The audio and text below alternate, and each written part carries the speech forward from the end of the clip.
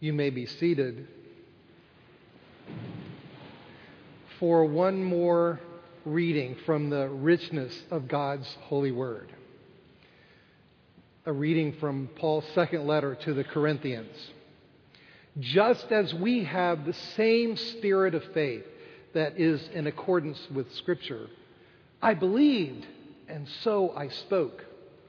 We also believe, and so we speak, because we know that the one who raised the Lord Jesus will raise us also with Jesus and will bring us with you into his presence. Yes, everything is for your sake, so that grace, as it extends to more and more people, may increase to the glory of God. So we do not lose heart. Even though our outer nature is wasting away, our inner nature is being renewed day by day. For this slight momentary affliction is preparing us for an eternal weight of glory beyond all measure. Because we look not at what can be seen, but at what cannot be seen. For what is seen is temporary, but what cannot be seen is eternal. For we know that if the earthly tent we live in is destroyed, we have a building from God, a house not made with hands, eternal in the heavens. The word of the Lord. If you happen to be sitting up close, and because most of you are Episcopalians, you're not sitting up close. But if you were sitting up close, you could see in our St. Mary's Chapel a striking array by Cheryl Dunning of 49 candles. 49 candles today. And 49 names that we will read today in the prayers of the people. 49 candles, 49 names. To honor the memories of 49 lives lost in an unspeakable act of violence 2 years ago this coming Tuesday.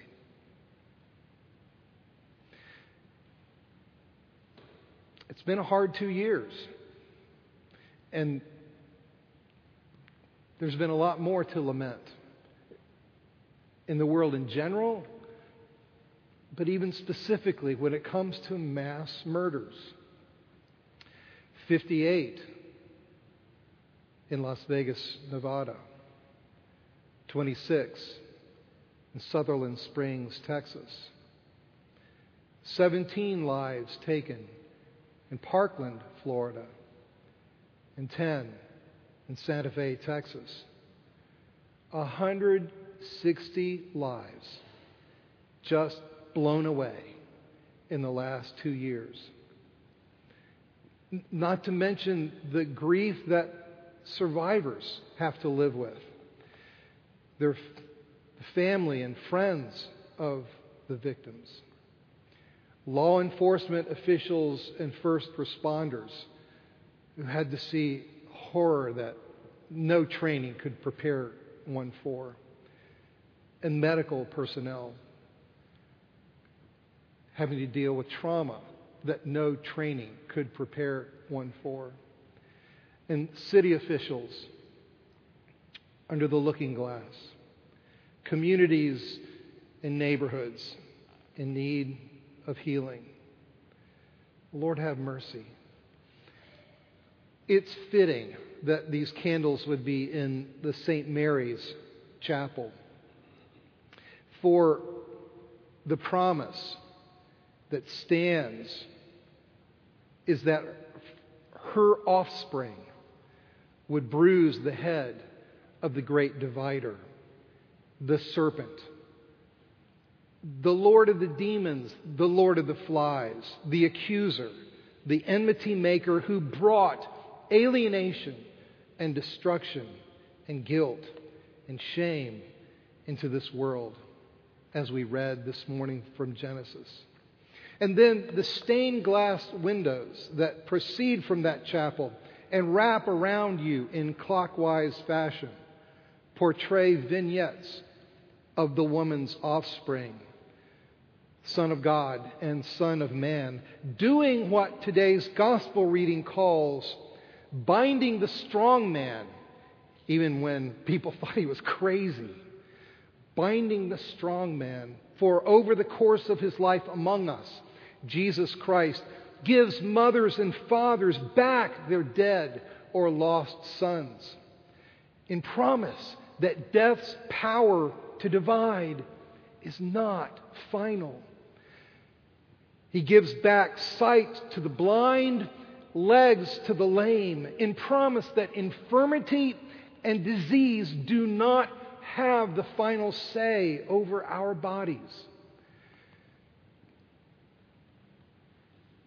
The glass tells the story of his assertion of his control over storms, in promise that nature will not always be destructive of human life. And the windows tell the story of his blessing a wedding in a little Galilean town named Cana, in promise that enmity in the most intimate of relationships that began in the garden will not last forever and need not exist now. Then, as we move around the building and up towards the front, he stretches out his arms of love on the hard wood of the cross. And as Paul will say in just a few verses past today's reading, he becomes sin for us, taking into himself every bullet, every knife wound, every wounding word, every drop of poison, every toxic taunt, absorbing every bit of human guilt and shame, taking on every cancer, every broken bone, every broken heart, every crushed spirit, every dashed dream. And then, contrary to all expectation, despite the fact that it is precisely what he said would happen, he rises. But more, to put it in Paul's terms from today's epistle, as Jesus was raised, so will we be raised. To repeat, death's power to divide is indeed not final. Infirmity and disease indeed do not have the final say over our bodies. Nature will not always be destructive of human life. And enmity between intimates that began in the garden will indeed not last forever and need not exist now. Now look, the Apostle Paul, who writes these things, is no Pollyanna, no sentimental romantic. In this very letter, he writes of his shipwreck, of his receiving the 39 lashes. That's the Jewish punishment of death minus one lash. He writes of his depression. Nonetheless, because Christ is risen, he can contrast in our passage. Oh, read it and luxuriate in it. A temporary light weight of sufferings versus a permanent weight of glory. Minoring on the things that are seen, majoring on the things that are unseen. Recognizing that while what he calls literally, our outer man is undergoing corruption, nonetheless, what he calls literally, our inner man is experiencing renewal day by day. An earthly tent that we inhabit now will be replaced by a building from God to come later. And as a result, he can acknowledge in this very context, the few verses before, yeah, we're afflicted in every way. But you know what? We're not crushed. Perplexed, but not driven to despair. persecuted and chased, but not forsaken, struck down, literally thrown down, but not destroyed. Friends, I think everybody wants to believe that. And that's why the self-described atheist and wonderful cartoonist, Pia Guerra, can't help but memorialize the heroism of one of Parkland's heroes, the assistant football coach, Aaron Feist, who was shot and killed when he interposed his own body between Parkland's murderer and a bunch of his students. He was shot and killed. And I think it was that very night, Ms. Guerra found herself with an image in her mind that she just had to put down and then posted it online. In this picture, she imagines a freckled-faced little girl standing in front of a large crowd who have gone before and are facing us. Walking towards them, away from us, is a large man. The little girl reaches out her arms and says, "Come on, Mr. Feist. So many of us want to meet you." Ms. Guerra's instincts are so good. May you know the truth of the real welcome by Jesus and his host that really does await.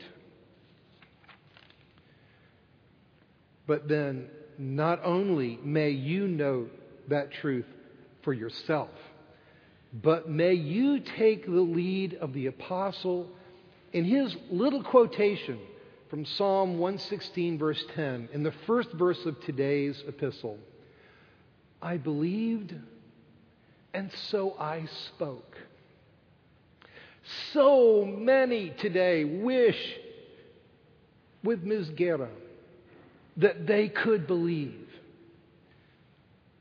But in an age of skepticism, cynicism, of cool, of distance, doubt, and understandable mistrust of authority, they don't think they can. And sometimes all they need to know is that you do. Believe, friends, and so speak.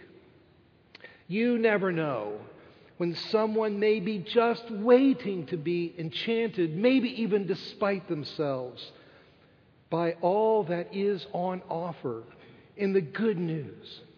Jesus has been raised by the Father and will raise us up with him as well, out of death into life, out of despair into hope, out of wishful thinking into faith, and out of loneliness into the welcoming arms of love himself.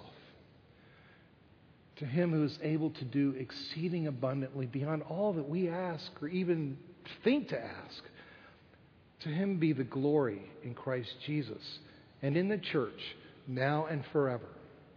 Amen.